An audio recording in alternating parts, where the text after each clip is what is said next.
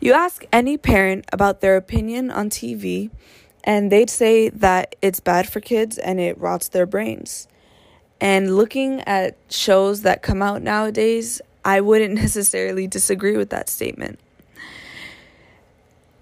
I go on these kid channels like Disney or Nickelodeon, and I see these crazy shows that make absolutely no sense.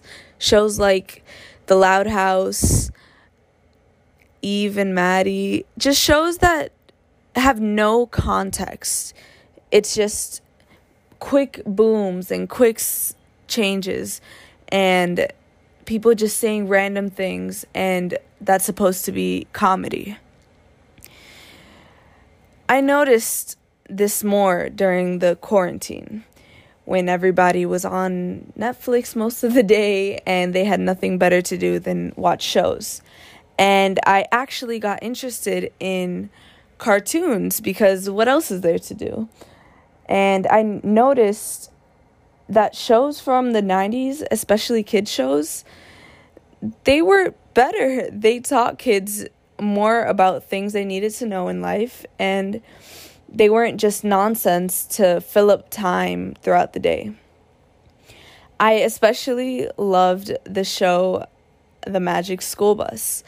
I am currently on the 3rd season, and I frequently watch it because I am learning so many new things that I never thought I'd learn. The last episode I watched was about shadows and how they work and how light can bounce off of mirrors and create shadows or like a ghost figure. It was a really cool show. It was entertaining, very colorful, and it informed me about things that I wouldn't have known about otherwise. And this is just one example of so many episodes. Literally every episode is a different subject. One is about construction.